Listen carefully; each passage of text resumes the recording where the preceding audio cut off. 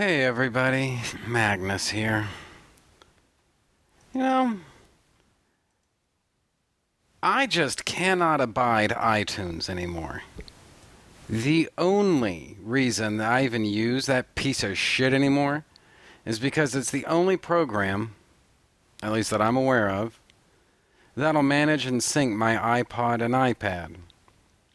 I have absolutely no idea why Apple is so determined to turn iTunes into the equivalent of a third world country, but since they clearly are, I guess it's probably time for me to immigrate. So, on that basis, do any of you use non-iTunes clients to acquire and manage your podcasts? And if so, you got any recommendations?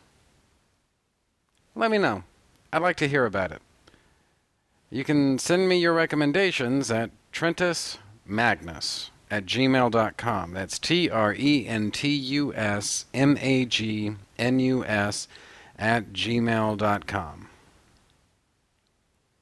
Also, something else that I'm going through here. I had oral surgery on Thursday, right?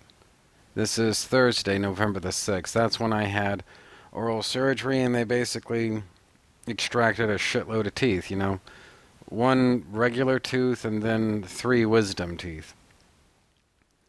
Now, my entire life, people have always told me that getting your wisdom teeth pulled, it hurts like a bastard. The pain's going to be just unbearable, fucking, blah, blah, blah, blah, blah.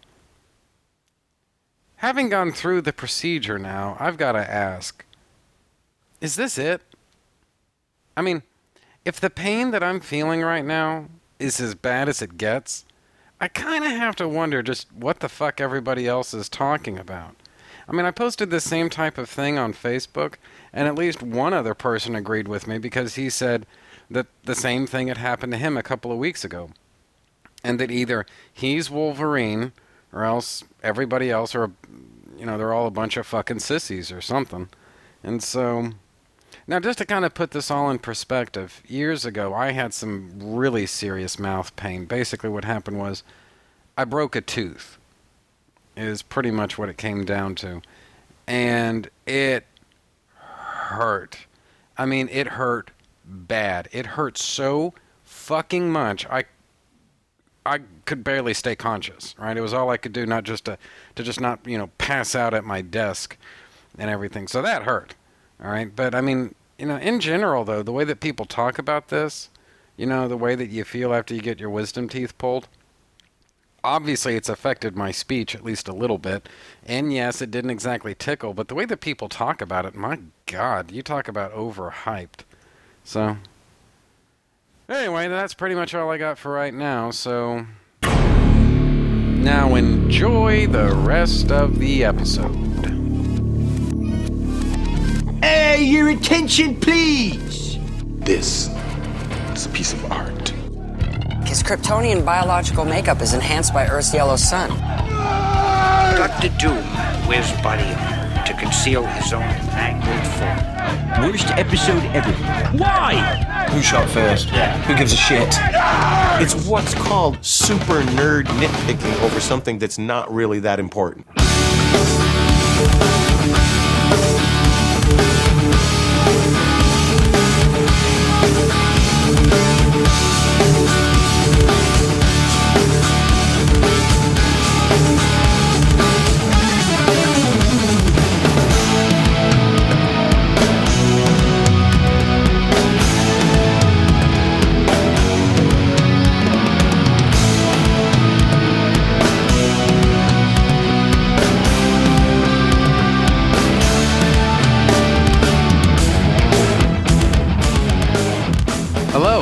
Welcome back to Trentus Magnus Punches Reality, presented by Two True Freaks.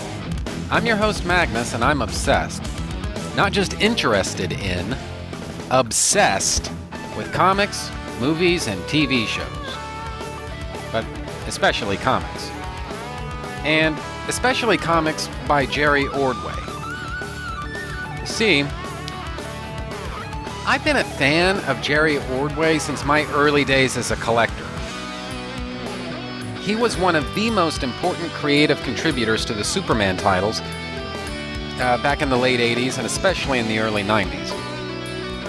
And I have to admit that I was a little sad to see Ordway leave the Superman books. I mean, yeah, that happened during all the reign of the Superman hoopla and everything during 1993, so there were definitely other things going on, but at the same time, it really felt like the end of an era. Ordway had been a part of Superman since John Byrne's big reboot back in 1986. And Ordway had started off as the penciler of Adventures of Superman, the monthly title, Adventures of Superman. Then he became the co-plotter of it, and then he became the lead writer of it. And really, before too long, he'd moved his business from Adventures of Superman over to, I don't really know what else to call it, Adjectiveless Superman, the monthly title Superman, where he was once again writer and penciler. And my understanding is that Adjectiveless Superman was the highest selling Superman book, so this was quite the reward for all of his work and effort.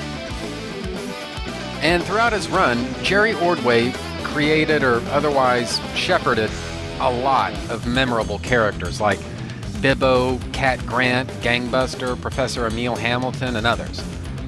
So, yeah, all of this to say that, Ordway's decision to leave the Superman books came as a pretty serious kick in the balls, at least for me. But in pretty short order, word came down the pipeline that Jerry Ordway was going to work on The Power of Shazam, a completely original Captain Marvel hardcover. It's supposed to be fully painted and also intended to serve as a Scorched Earth page 1 reboot for Captain Marvel. And the basic idea was for this thing to serve as a point of entry for the Captain into the DC universe. As I recall, it was something like a year between the time The Power of Shazam hardcover was announced until it came out. But man, talk about being worth the wait. Now, I had to be honest. Back then, I knew basically jack shit about Captain Marvel. And to the extent I thought about him at all, pretty much I dismissed him as a Superman knockoff. Now, as a defense, I only ask that you remember that I was 12 years old. But when I actually read the book, Power of Shazam, the hardcover, I came to understand what Superman and the Captain had in common, but also where they were very different from each other. Superman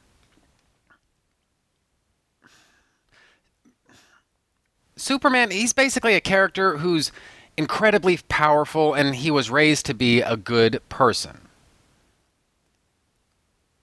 Shazam chose Billy to possess the Captain's power. Billy was chosen to become powerful because he was already a good person.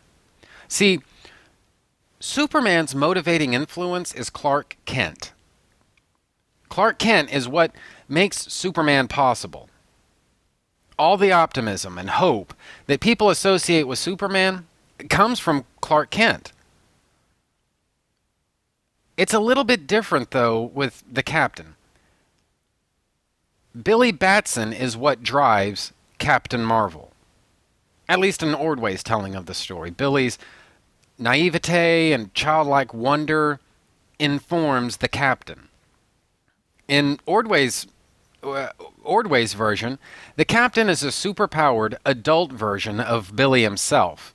He's not a distinct individual the way the Captain had been before, and because of that, Captain Marvel brings Billy's point of view to the table. Now,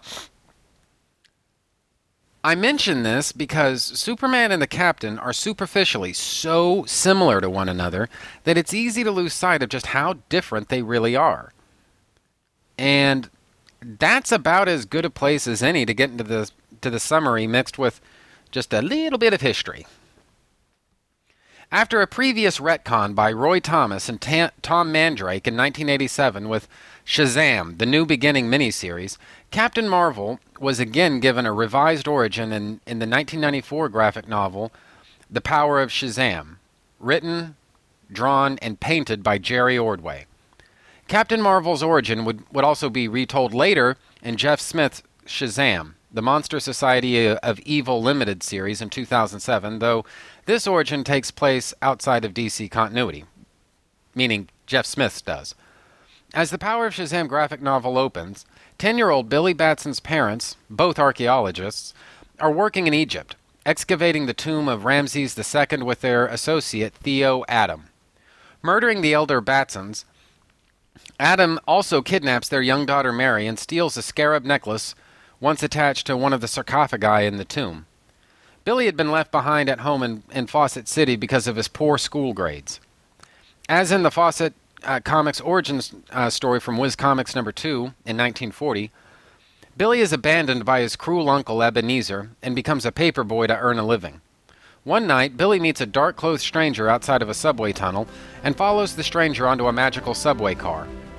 The subway car leads Billy to the realm of the wizard Shazam, who assigns the boy to be his successor.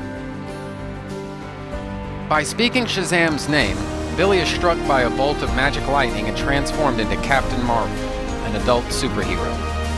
As Captain Marvel, Billy thwarts a plan by Theo Adam and his employer, the rich tycoon Dr. Savannah, to destroy the Wiz radio building and silence a witness to Adam's murder. Adam's encounter with Marvel, who's the spitting image of C.C. Batson, Billy's father, along with the clues from the expedition, lead him to realize he's the reincarnation of Teth Adam, the original heir to the power of Shazam. Upon crossing the wizard, Teth Adam was killed and his powers drawn into a scarab, the very same scarab that Adam stole from the tomb after murdering the Batsons. Taking the scarab from Savannah's trophy room, Adam says the wizard's name and is struck by magic lightning, becoming Black Adam. Adam and Captain Marvel battle each other on the grounds of the Savannah-funded Fawcett World Fair, with Marvel winning the battle by snatching Adam's scarab from him. Marvel takes Adam to the wizard, who takes Adam's voice and wipes his memory. Later, Billy learns that the stranger who led him to the wizard was the spirit of his father, and that his sister Mary is still alive. Billy promises, as Captain Marvel, to fight injustice and evil, and also to find his missing sister. Meanwhile, Savannah's lost all of his money and possessions due to the destruction of his properties by Marvel and Adam, and so he swears revenge on the captain. So, what did I think? Well, I forget the specifics exactly, but I read The Power of Shazam for the first time when I was home sick from school. Basically, I had some kind of gunk we'd probably do better not to talk very much about, but trust me, it was really horrifying. I mean, then as now, I had a pretty strong immune system, and it really does take a lot to bring me down. And because of that, I only get sick about once a year. And when I first read this book, this hardcover, The Power of Shazam, that was the one time that year that I was going to get sick. Now, I mention all of this to say that because of the fact that I was sick and, home from school and there really wasn't much else to do, I was able to finish the book all in one go. And honestly, that's the best way to read this hardcover, Power of Shazam. This hardcover, if you ask me. Some things in life can be read piecemeal. Hell, I'd argue that some things are even designed to be read piecemeal, but The Power of Shazam really isn't one of them. It's a big story, and you need to set aside the right amount of time to take it all in. But one obvious thing I came away with is that the captain isn't some third-rate Superman copycat. That may have been what he was intended to be, and hell, that may even be how he was perceived for a goodly bit of his history, but the simple fact of the matter is that the motivating values of Captain Marvel are just different from the things that motivate Superman. Billy Batson's story revolves around hope, truth, and loyalty in the face of some, let's face it, some really fucking epic adversity and hardship. Clark Kent is Superman because of his upbringing. Billy Batson is Captain Marvel in spite of his upbringing. It's tough to get more different than that. And that's why Billy was ever on Shazam's radar in the first place. And actually, you know what? That actually kind of leads me into why the Captain had to be an adult version of Billy. Billy's pureness of heart led him to subconsciously create the Captain's image any way he chose. And he subconsciously wanted his father. Now, in the old days, it was pretty clear, like I said before, it's pretty clear that Billy and the Captain had different personalities. They were different people. They had a different consciousness and different points of view. But to enhance Billy's characterization, Jerry Ordway wisely set it up that Billy created the Captain's likeness to resemble C.C. Batson, and the only way to get there is if the Captain is an adult version of Billy. So I understand what he was up to there. Now, Ordway also recast Dr. Savannah as a business titan, and honestly, this is something I didn't really care about at the time. I mean, hell, I didn't even know the difference, but this is a reboot. Changes always ensue, and that's kind of the entire fucking point of reboots. As far as I know, Dr. Savannah has always been a captain of industry ever since the power of Shazam. And like I say, I didn't care about that at the time, but honestly, I'm not really sure what to think of that now. On the one hand, it fits the story that Ordway is telling here, which is probably why he set Savannah like that up in the first place. But on the other hand, I'm sick to fuck of business owners being demonized in media. I mean, it's fucking everywhere these days. It's sort of like land developers back in the 80s. I mean, God forbid somebody make a fucking living at something that they're good at. No. There's always got to be some bullshit evil agenda behind it. The evil 1% and all that stupidity. But that's my view of this stuff nowadays.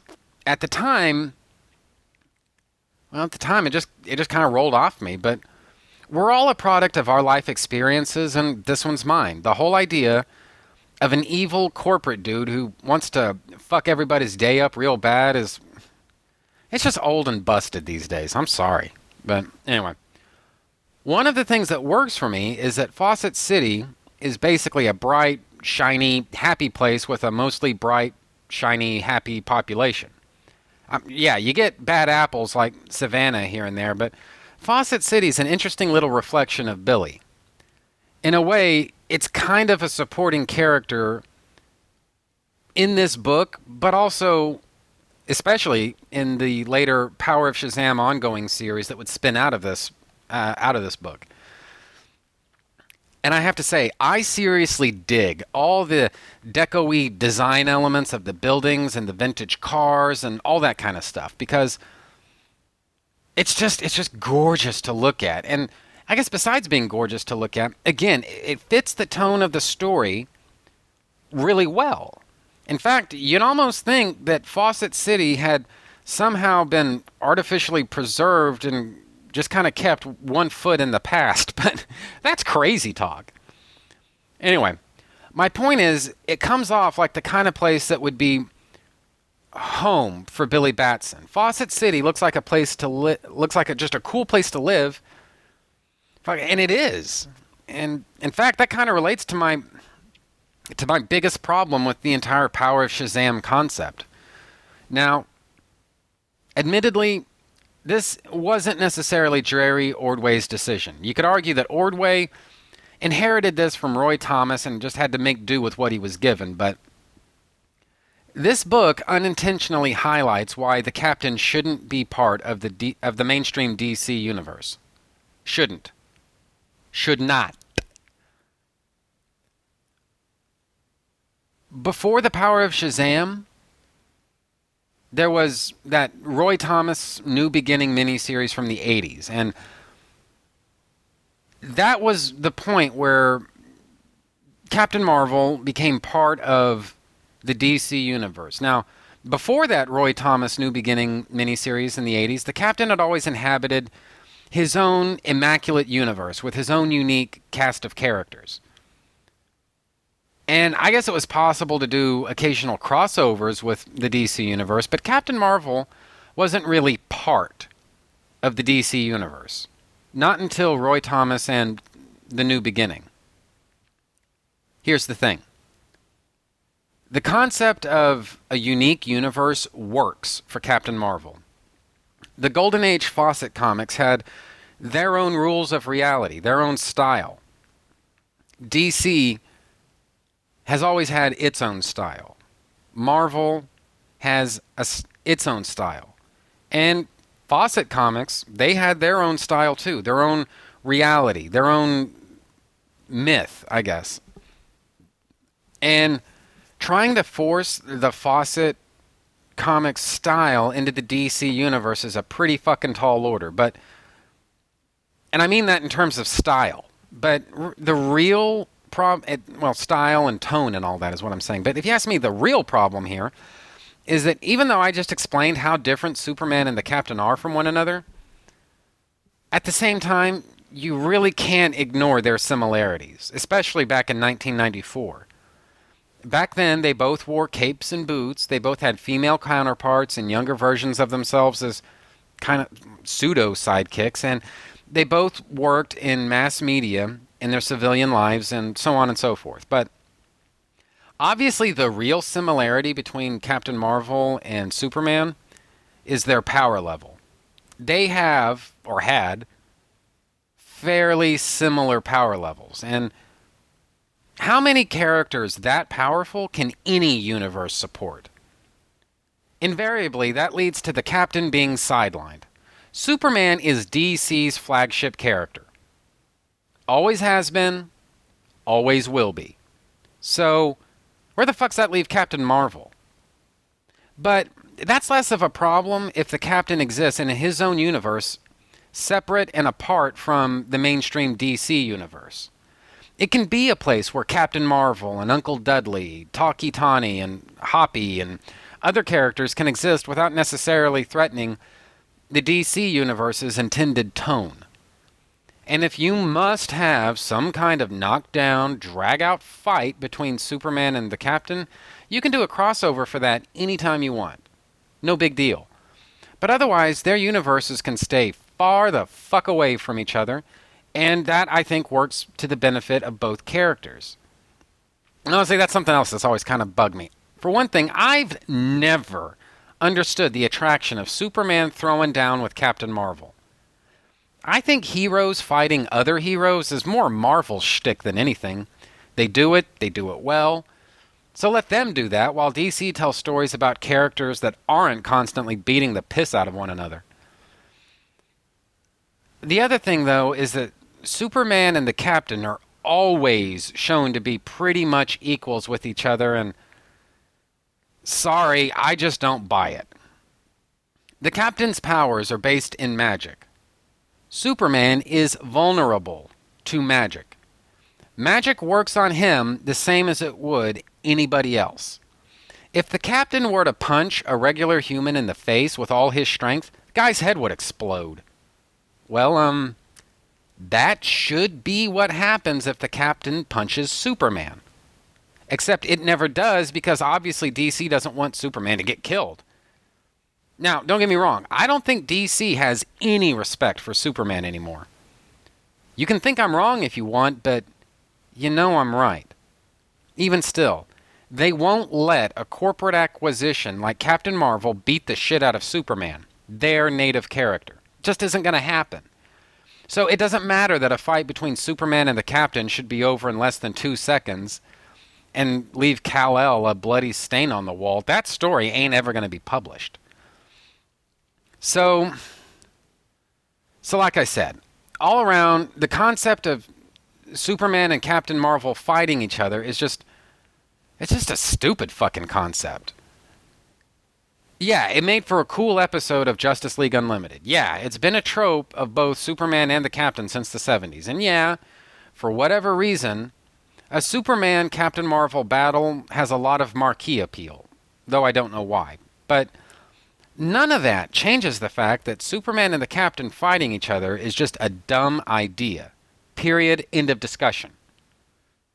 This is why Captain Marvel should exist in his own unique universe rather than be integrated into the mainstream DC universe. I mean, his power level is arguably redundant, and indisputably he should be a mortal threat to Superman. It just doesn't make sense for Superman and the Captain to exist in the same universe. Now go ahead, tell me I'm wrong. You can email me at TrentusMagnus@gmail.com. That's TrentusMagnus@gmail.com. But just know in advance that I'm right. And deep down inside, in a place that you're afraid to acknowledge, you know I'm right. Now, like I said, you can certainly argue that Ordway had no say in this, that he inherited this situation from Roy Thomas. And hell, who's to say that Roy Thomas even had any say in the matter? For all I know, maybe Roy Thomas had his arm twisted into incorporating the Captain into the mainstream DC universe. All I'm saying is, no matter whose fucking idea it was, it's a stupid decision. And no amount of excuses or bullshit will ever make it anything other than a stupid decision.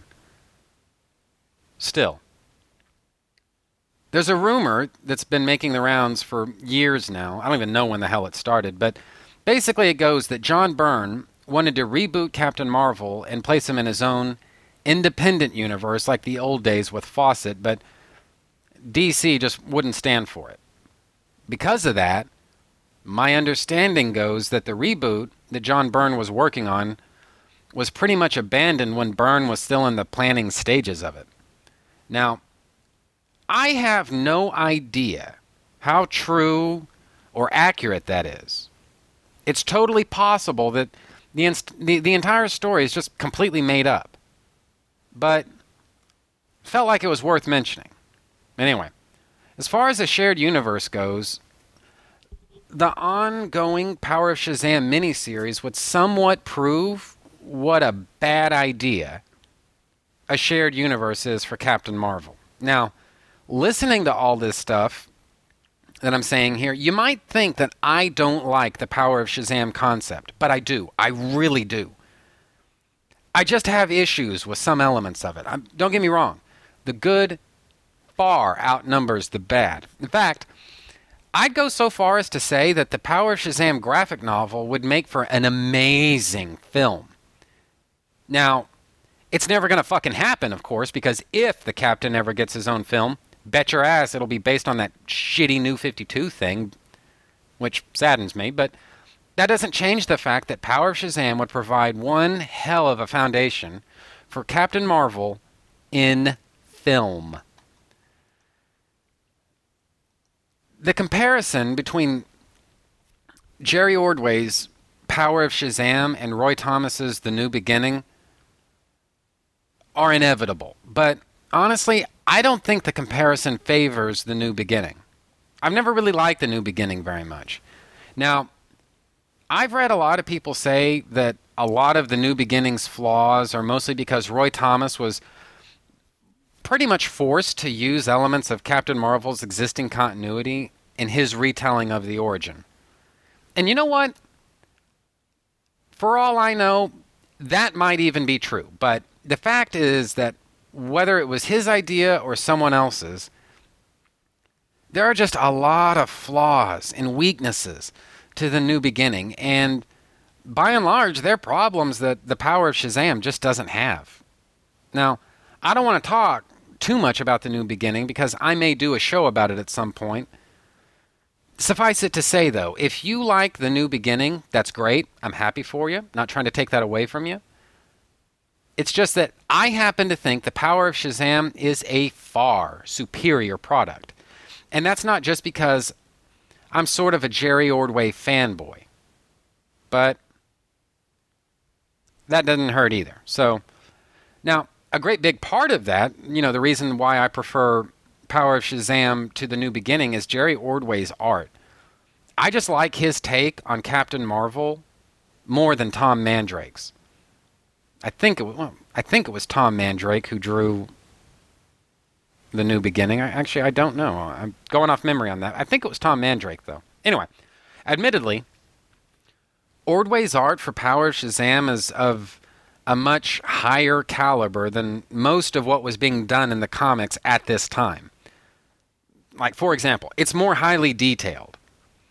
I don't know this to be absolutely true, but my suspicion is that Ordway was given just a hell of a long deadline to do all of his work. And that allowed him a ton of leisure time to slave over every single line of every single panel on every single page. And honestly, there's really no way to argue with the end product. The art here is just fucking gorgeous. And you can tell that Ordway really had a chance to spread his wings a little bit here, because if you compare the art in the Power of Shazam hardcover to Ordway's work in Superman, or hell, even the stuff that he'd draw later on for the Power of Shazam ongoing title, like towards the end of the run, when he had to hit monthly deadlines, and so he couldn't obsess over detail and perfection on every page in those cases like he can with this Power of Shazam hardcover. And I'm not criticizing him either. Nobody can turn out work of this caliber on a monthly schedule. It's just not possible. So don't take that as me bashing on Jerry Ordway, because I'd never do that. Anyway, other stuff. I mentioned the deco-y and period feel of all the buildings and cars and stuff. All the art has a sort of period flavor to it.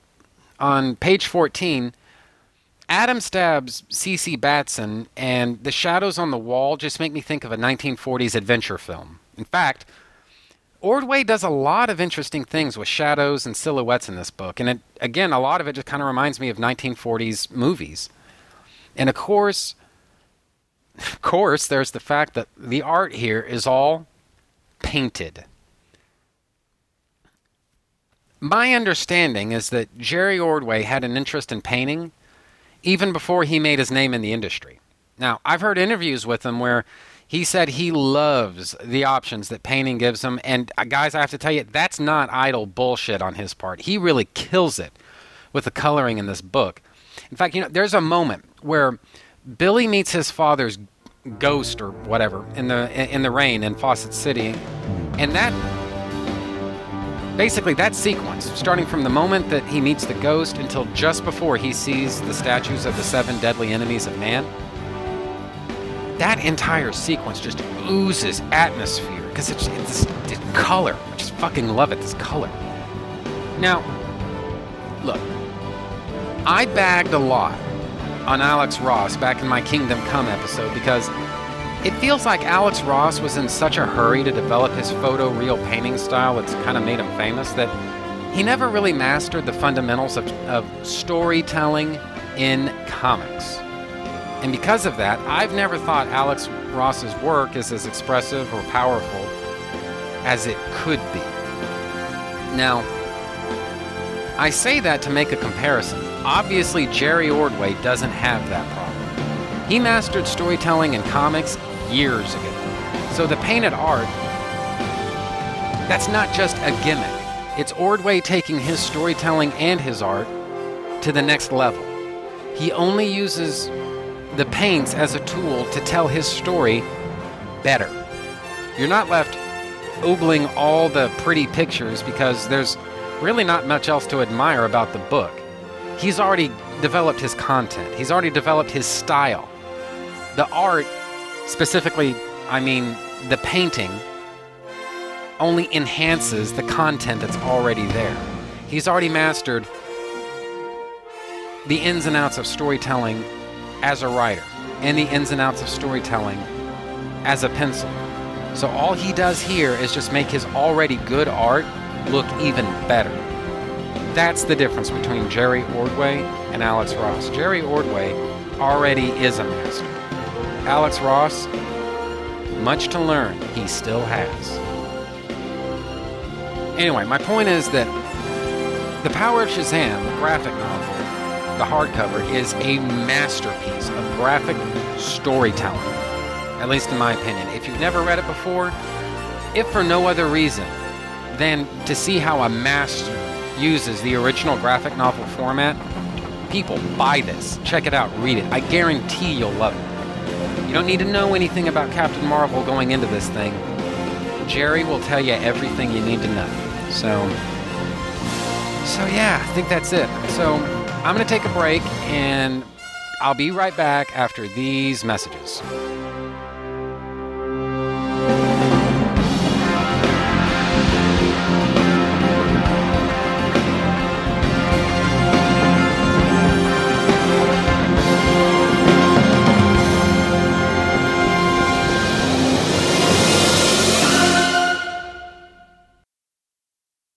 Hi, my name is Mike, and I like comic books. Okay, so what do you think about Ben Affleck being Batman?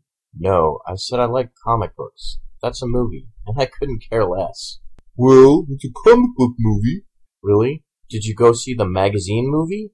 Or do you watch the television book? I like comic books. You know, those things made for paper, especially the old ones? Whoa, those things. Are they CGC 9.8?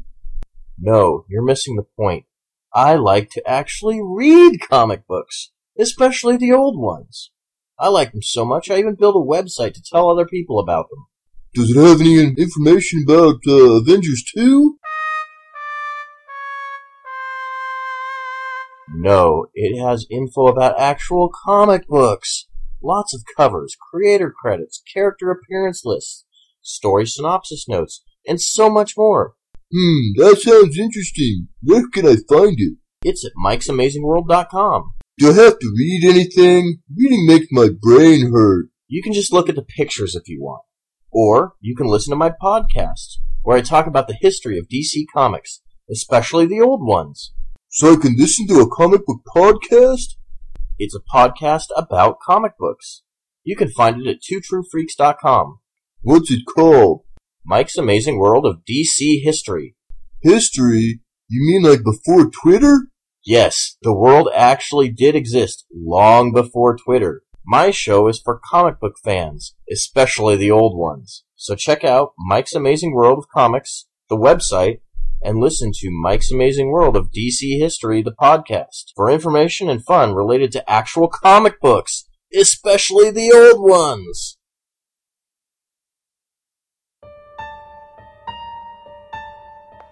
Now, introducing the We're Alive Fancast, a fancast dedicated to a story of survival.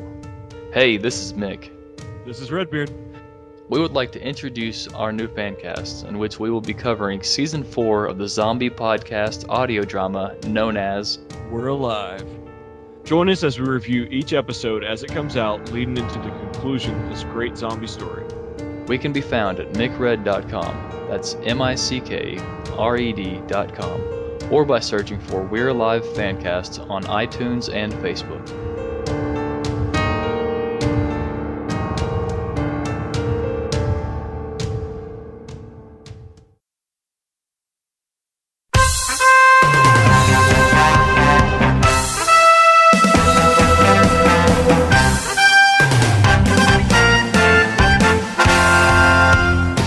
Together from the disparate reaches of geekdom, here in this restaurant booth, are the most powerful forces of geek ever assembled.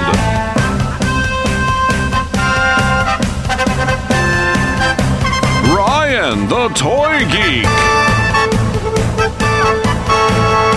Scott, the award-winning radio host. Jeff, Scott's minion.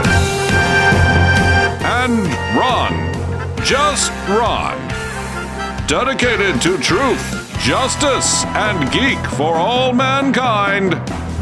It's Dinner for Geeks.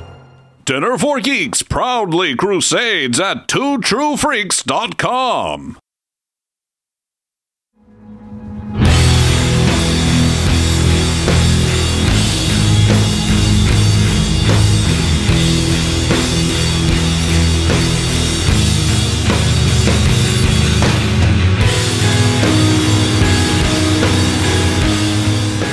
Okay, I'm back now, and I've got a little bit of feedback to sort through here. This first bit of business comes from my old friend, Fanboyamus Prime, email is entitled Sandman Mystery Theater, Most Definitely Not 3000. Dated April the 23rd. Fanboy Miss Prime writes, Hey Magnus. Okay, so the new Batman show is not a prequel. However, I really wonder why so many, quote, before they get into the costume, unquote, pitches and such are made. Yes, I know Smallville did well, but it was still covering an explored era of the Superman mythos. Yes, it was in a very different manner, and didn't have Clark be Superboy, but that's like Spider-Man or the X-Men cartoons with the characters as teens. I'm going to put this on pause and say, I'm honestly not really seeing a whole lot of this stuff lately, and I'll tell you why. Why I think that is. You can do a show about Clark Kent becoming Superman. Obviously you can do that because fucking that was done for 10 seasons on Smallville. So obviously we know that it can be done. You also can do a show about, well, you can at least come up with ideas for a show where Bruce Wayne trains to be Batman. And I don't know, I'm actually kind of a skeptic on this, to tell you the truth, but apparently we're going to see how well this does or doesn't work, so I don't know. Anyway, that's coming. And honestly though, I mean, you look around just any really comic book character, comic book property, or whatever else, and what you realize pretty quick is this is not really something that you can do with just every single character that comes down the pipeline. All right. For example, you really couldn't do this, and I know I'm not trying to pick your example apart here. I just thought this was a good example, and I thought of it too. You really couldn't do something like this with Spider-Man. I mean, honestly, who gives a shit about Peter Parker before he becomes Spider-Man? Nobody cares, all right? And same thing, let me think, Barry Allen before he becomes The Flash, or Hal Jordan before he becomes Green Lantern. There's just not a whole lot of stuff there. I mean, I guess you could maybe have something that's kind of cool for The Punisher, and I say that because Garth Ennis actually did a mini-series based on that very premise, and I thought it turned out frickin' awesome, so there you go. But I look around comics characters, and what I see are characters that up until the moment that they really become superheroes, they don't really have all that interesting a story to tell. You know, the story that they have, whatever dramatic potential there is there, comes once they put on the costume. And then you're in, that's when, I guess, the real adventure starts, right? You could probably do this with the same type of thing with Daredevil. It's just that at least right now, he doesn't have the same kind of marquee appeal, you know? But honestly, I mean, no one really gives a damn about Tony Stark before he becomes Iron Man. Nobody cares, you know? There's really no story there. But there is one with Superman. Arguably, there's one with Batman. And like I said, I think you could also put the Punisher and Daredevil in there as well. But otherwise, there's not just any comic book character can do this. And then on top of all of that, how many of those really have the kind of mainstream marquee appeal that they could sustain a show as long as Smallville did? You know? Forgive me, I'm getting a text message here. So, there's just not that many. And so I think the main reason that we're seeing this stuff is because, well, number one, movie studios and TV stations and whatnot, TV networks, they love formulas, all right? And whether anybody likes it or not, Smallville provides a very successful formula on one way to do superheroes. And on top of all of that, there's an entire contingent of Hollywood, I'm convinced, that they just don't like. I think they actually openly fucking resent the idea that comic book properties are now so crucial to Hollywood's day-to-day survival. And so, somebody who's just fundamentally insecure with all of this to begin with, they realize they need to do these types of stories if they want to, pay the bills, but they don't want to put people running around in funny costumes and with goofy powers and all this kind of stuff. And so I think they tend to view Smallville as a model on how to cash in on superheroes without really having to do superheroes, right? And look, Smallville debuted in a time and in a place in American television, and I would say really in pop culture history, where I don't think the unwashed masses were all that willing to accept like hardcore comic book concepts, for as pre-crisis driven as I think Smallville eventually became. You have to admit, the first several seasons of Smallville, they're pretty grounded stuff, mostly, And so it's easy on a TV budget. It's easy to deal with for somebody who's just fundamentally uncomfortable with comic book characters and superheroes and all that stuff. Somebody who's basically just kind of turned off by that. And I mean from a creative standpoint. The creative types who are maybe turned off by that. This gives them an out, And so that's why I think we're seeing so much of this lately. And honestly, I don't think we're seeing all that much. I think we're seeing a lot of year one type of shit.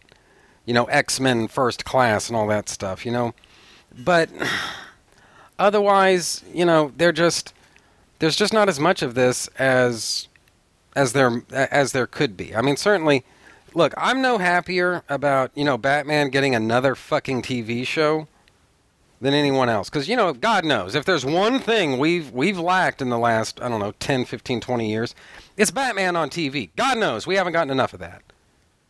Hacks. But at least it's Batman returning to live-action TV, so for the first time since the 60s, so there's that. But overall, I mean, it's just... I think the reason that you're starting to see more of this kind of bullshit is just that, like I said, there's an entire contingent of Hollywood who fucking resent the fact that superheroes are now paying everybody's bills. But they can't really ignore it, and so what they do is just basically try to cash in, while at the same time obligating themselves to as little superhero myth as is absolutely necessary. That's just the way I view it. So anyway, you want to know what I think about it? There you go. Now, excuse me while I light up a cigarette here.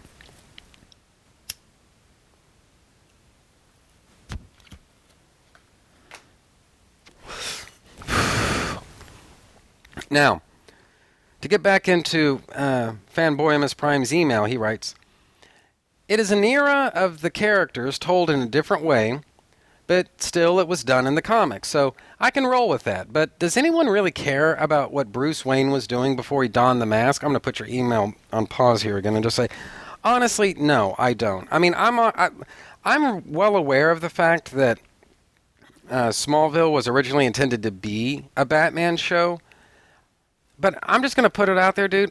I don't see what story there is there. It's... Unless they really shake up what Batman was doing during those training years, then I just don't think it's going to be a very fucking entertaining show. I mean, I think there's a reason why so much of this is going to follow Commissioner Gordon and take place in Gotham City. And honestly, look, I don't think that what Smallville did is necessarily a repeatable formula, And what I think is, look, I mean, I can come up with, I don't know, a season or maybe 2 or 3, at most 3 seasons of a show where Bruce Wayne trains to be Batman. I could if I really tried hard, I bet I could probably come up with, at most, 3 seasons worth of stuff to talk about. But otherwise, I'm just kind of at a loss. I mean, ultimately, Bruce Wayne heads out of Gotham City to train, and he does so with an agenda. There's something that he wants to accomplish, and he's got a pretty good idea of what he's going to attempt to do when he gets back. Smallville basically told the story of Clark meeting his destiny, but at times being either unwilling to accept it, or for that matter, maybe just uncertain of what his destiny is. And so as much as anything, he's got to figure out his destiny on his terms, but before he can even do that, he has to become comfortable with it. You know, and so there's a lot of dramatic material there to work with. You don't really get that with Batman. To me, the minute Thomas and Martha Wayne die, they bleed to death in that alley, Batman is Bruce Wayne's inescapable destiny. That's where his life is going, and there's nothing he can do about it. You know?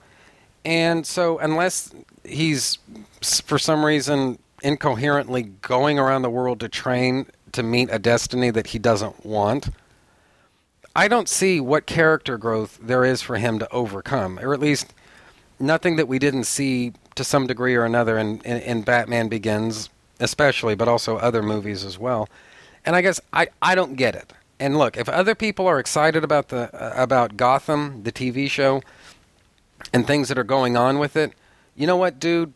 Don't let me stand in your way, please. All right? The last thing I would ever want to do is rain on your parade. All right? Because I got to tell you, I really resented it, especially like the last, 5 or so seasons of Smallville, where, well, I probably shouldn't, I shouldn't name names, but if you're familiar with Superman fandom at all, there's a certain website out there, a certain fan site, that making any kind of positive statements about Smallville would get you tarred, feathered, and run out of town. Because it happened to me. All right? I was banned from a Superman fan site because I had the temerity not to hold to what they were trying to convince me was the orthodox view of Smallville. This was a very Superman Returns oriented website. All right? And they ran off everybody who had the nerve to have a dissenting fucking opinion. All right? And so the last thing I would ever want to do is be that guy. You know? The guy that ostracizes other people because they dare think for themselves. Right? Look, I don't want to be that guy. So if you're looking forward to Gotham, and this sounds like it's going to be the best thing since sliced bread to you, dude, God bless. All right? Have at it. Enjoy it. All right? Hell, I'll even help you do it in saying this. I really did not give a crap about Gotham.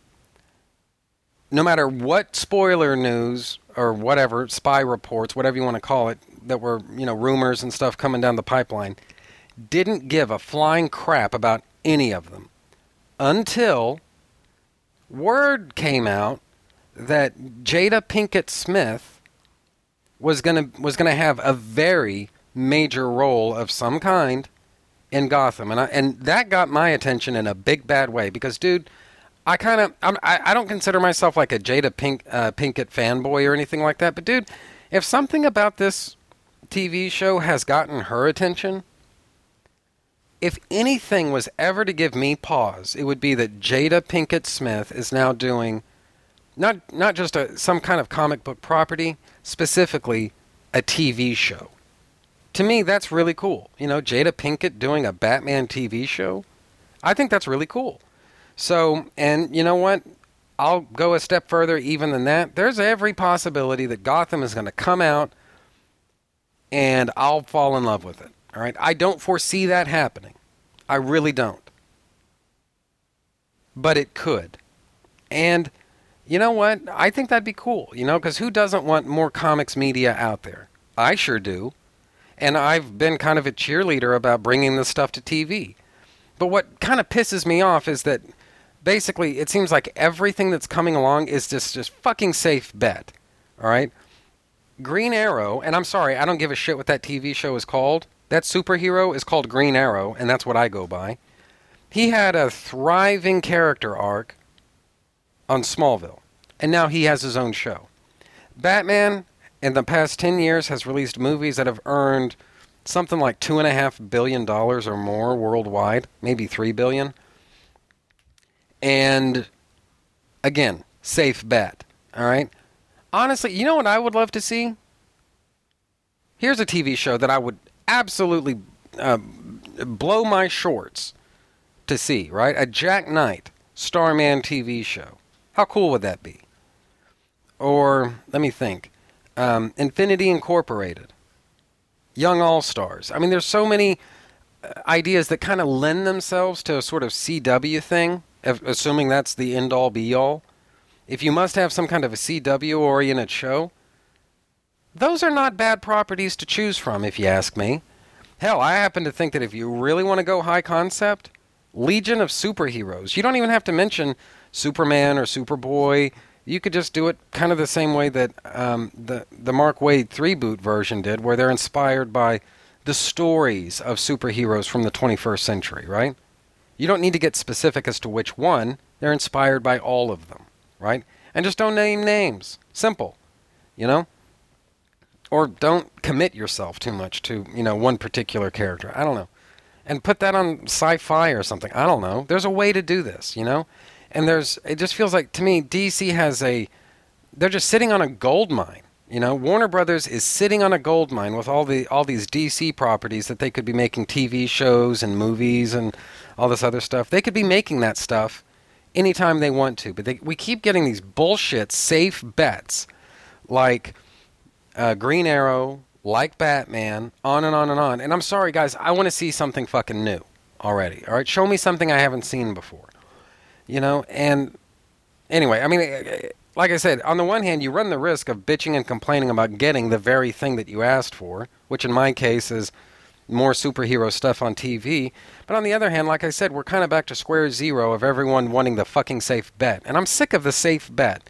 Marvel does not make safe bets.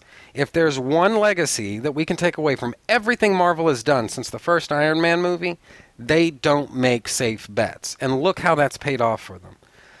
Meanwhile, the best we can hope for from Warner Brothers is, at least so far, a Superman reboot. And guys, Superman is my favorite character in all of fiction. Fuck comics, for the moment.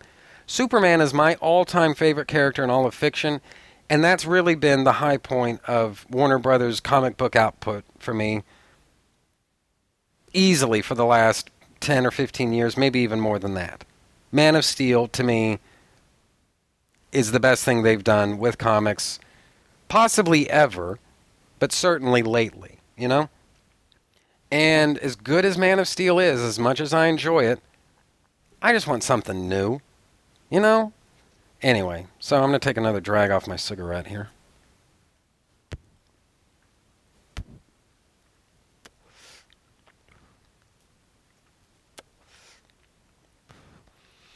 Anyway, so how was that for a rant, huh? That felt good. All right, so let's see. Now to get back into Fanboy Miss Prime's email, he writes, I'm just going to take it really from the top here. It's an era of the characters told in a different way, but it was still done in the comics. So I can roll with that. But does anyone really care about Bruce Wayne and what he was doing before he donned the mask? Or before who became the Joker had first donned his red hood, let alone that chemical bath that made him into a man who liked multiple choice for his origins? I'm going to put this email back on pause. That's actually one aspect of the Joker's origin I really wish people would just fucking get over. He was the Red Hood. He fell into a bunch of chemicals that transformed him into the Joker. I don't really give a damn what Alan Moore thinks to the contrary, especially whenever he showed us that Red Hood origin. That's the Joker's origin. That's been orthodox for the Joker since what, like the 50s or something like that? He was the Red Hood originally, and then he fell into this huge tank of chemicals, and that turned him into the Joker. It bleached his skin white, turned his hair green. That's the Joker's origin. All right?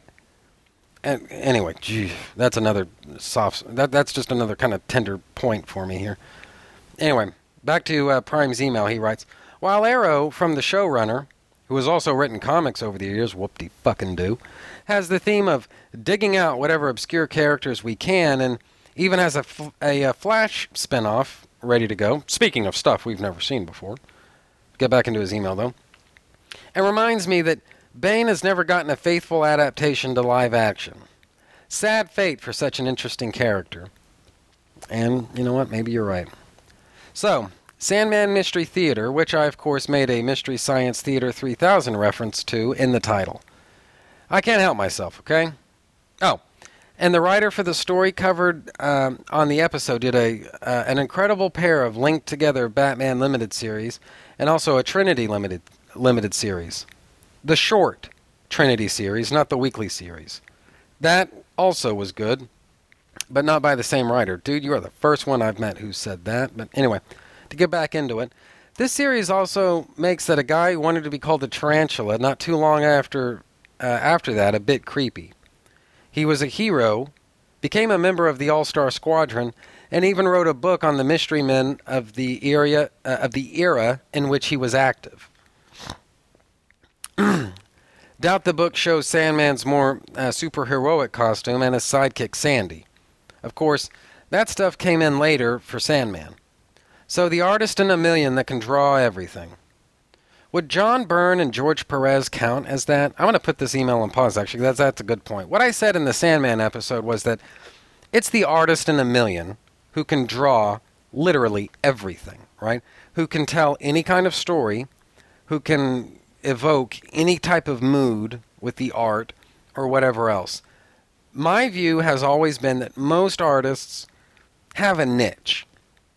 And I think the example I used in the Sandman episode was that Mike Wieringo, he had a very sort of flashy, sort of stylized and cartoony type of approach to his art, and that couldn't help but affect the way that the stories came across in each of his comics, right? To the degree that, you know, Mike Wieringo could draw one hell of a Flash comic book, but I don't really think I want to read a Mike Wieringo comic book that, or rather, a Walking Dead comic book that Mike Wieringo drew, right? I'm sorry, it's just that I don't think, as talented as Mike Wieringo was, and as much as I admire, you know, his art, I just don't think he would have been a good match for something like The Walking Dead, or, I don't know, The Punisher Max, or something like that. Something that's just really dark and gritty and kind of gory and all that kind of stuff. I just don't think he would have been a good match for it. And that was the point.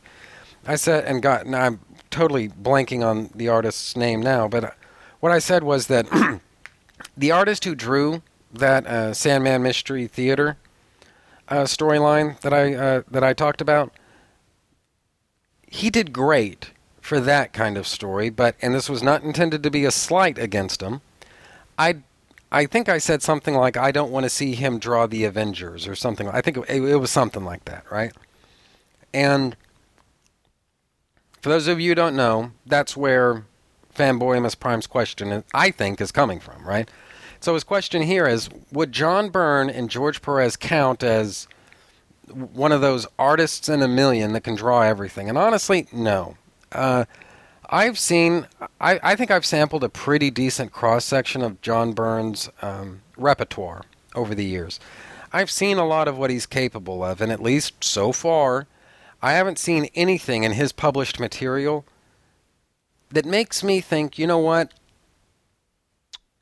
That guy could do a hell of a job if he was to draw something, I don't know, something like, again, I keep coming back to The Walking Dead because that is just so far apart from superhero comics that it's just such an easy example, but I don't think I could picture John Byrne, as we know him today anyway, or really at any point prior in his career. I don't think we've ever seen John Byrne really draw anything that would make me think, you know what, that guy's ready to take on The Walking Dead. I just don't see it. And again, that's not a slight.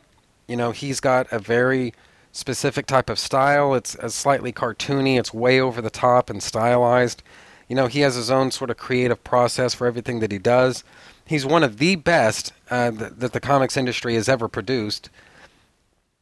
And, he's just an incredibly, incredibly dynamic talent. But can he draw anything? At the risk of putting words in his mouth, I think John Byrne might be the first one to say, you know what? I can't draw just anything. That's just my reading of the guy. I think he's got the honesty to say that, you know what? He has his strengths, he has his weaknesses, and there are certain things that he does really well, and there are certain entire genres, maybe, that he would do better to steer well away from. When it comes to superhero stuff, or even offbeat, kind of off the beaten path type superhero stuff, dude, I think John Byrne, like in his prime, he was as good as anybody and better than most. And even today, I think the guy is just incredibly fucking talented, right? But is he really ready to draw The Walking Dead or something along those lines? I just don't see it. That's just me. Again, not bashing on the guy. You'd have to go a long way to find somebody who's a bigger John Byrne fan than me. I'm just saying, I don't think he's one of those 1 in a million type of artists who can draw anything. I just don't see it.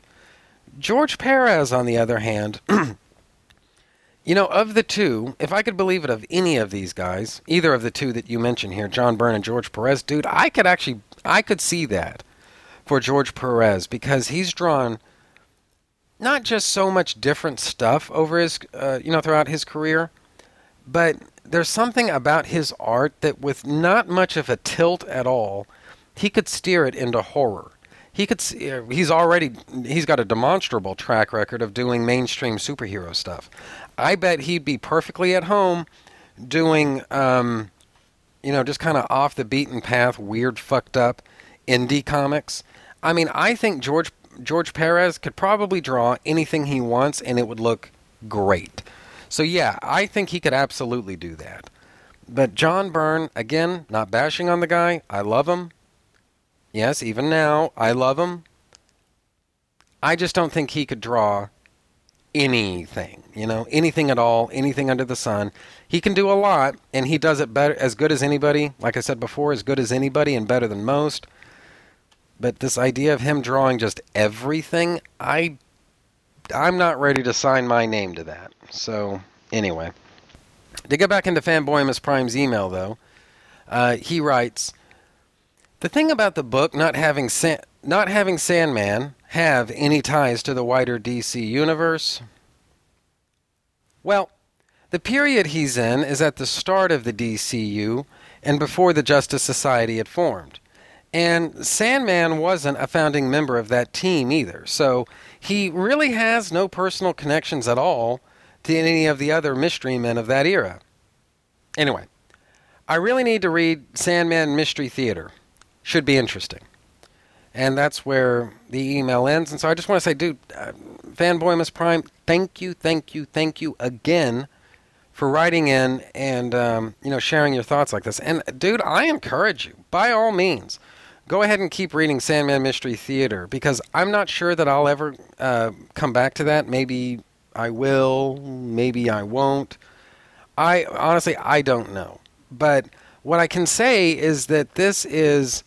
It's a good comic. It's not like fun in like I guess the high superhero kind of way. I don't mean it like that, but it is a good little read, and I think there's a lot there to be enjoyed. I think you'd get a kick out of it. So, and in fact, you know what? On top of all of that, tell you what, if you want to just start up a little reading project and just send me little updates and stuff, dude, it would be my pleasure to read those things on mic so that, basically other people can follow along and, kind of get an idea of where you are with the, your little reading project here. So if that's what you want to do, man, just say the word and we can make that happen. So anyway, just let me know.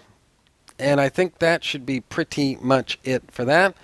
At least for feedback this time out, because I'm already starting to go long in this segment as it is. So I think that's that. So, but next week, come back next week for Green Lantern, Emerald Dawn. I'm going to be, hashing my way through that, and that looks to be a lot of fun. So just come back, enjoy that. Honestly, what I'd originally envisioned was a sort of Green Lantern kind of mega series, but we just finished up a mega series not all that long ago, and I'm still wiped out from that. So I decided what I'm going to do is basically just split up the Green Lantern stuff and just kind of spread that out a little bit more. And I think a great big part of that is because Green Lantern doesn't really have as many origin stories in comics to choose from as Superman does, or to a degree Batman does.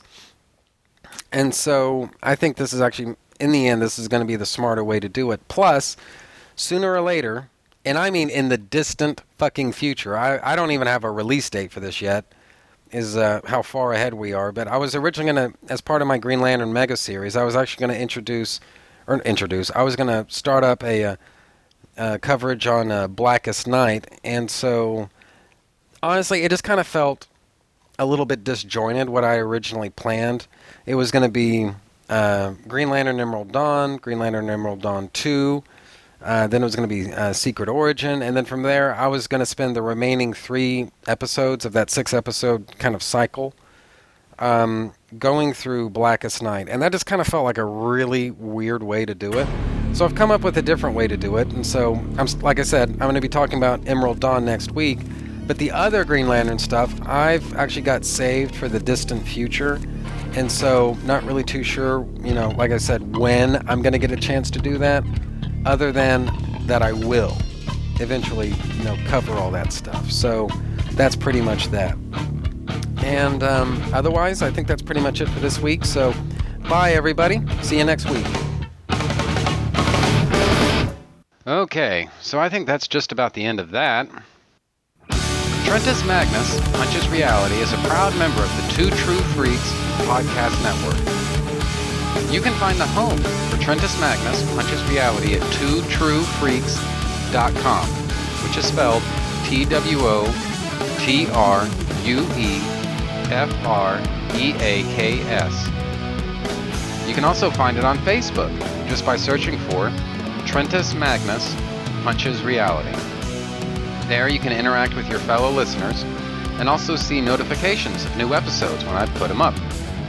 You can email me and my parole officer at trentusmagnus@gmail.com, which is spelled TRENTUSMAGNUS.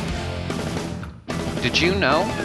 You can sponsor any episode of this or any other of your favorite Two True Freaks affiliated shows. That's right. Simply click the PayPal link, donate any amount at all, tell us which show you're choosing and what message, if any, you'd like us to read on your behalf, and you will be an official sponsor of that show's very next episode, with your message read in the show's opener. It's that easy, and there's no minimum donation. Be a show sponsor today. If you shop at Amazon.com, please consider using the link at twotruefreaks.com to shop there. If you use this link to go to Amazon and then you shop, Two True Freaks gets a cut of what you buy. It doesn't cost you anything extra, and it really helps the freaks out. You get to shop as usual and help out the Two True Freaks at the same time. Do you have a podcast of your own?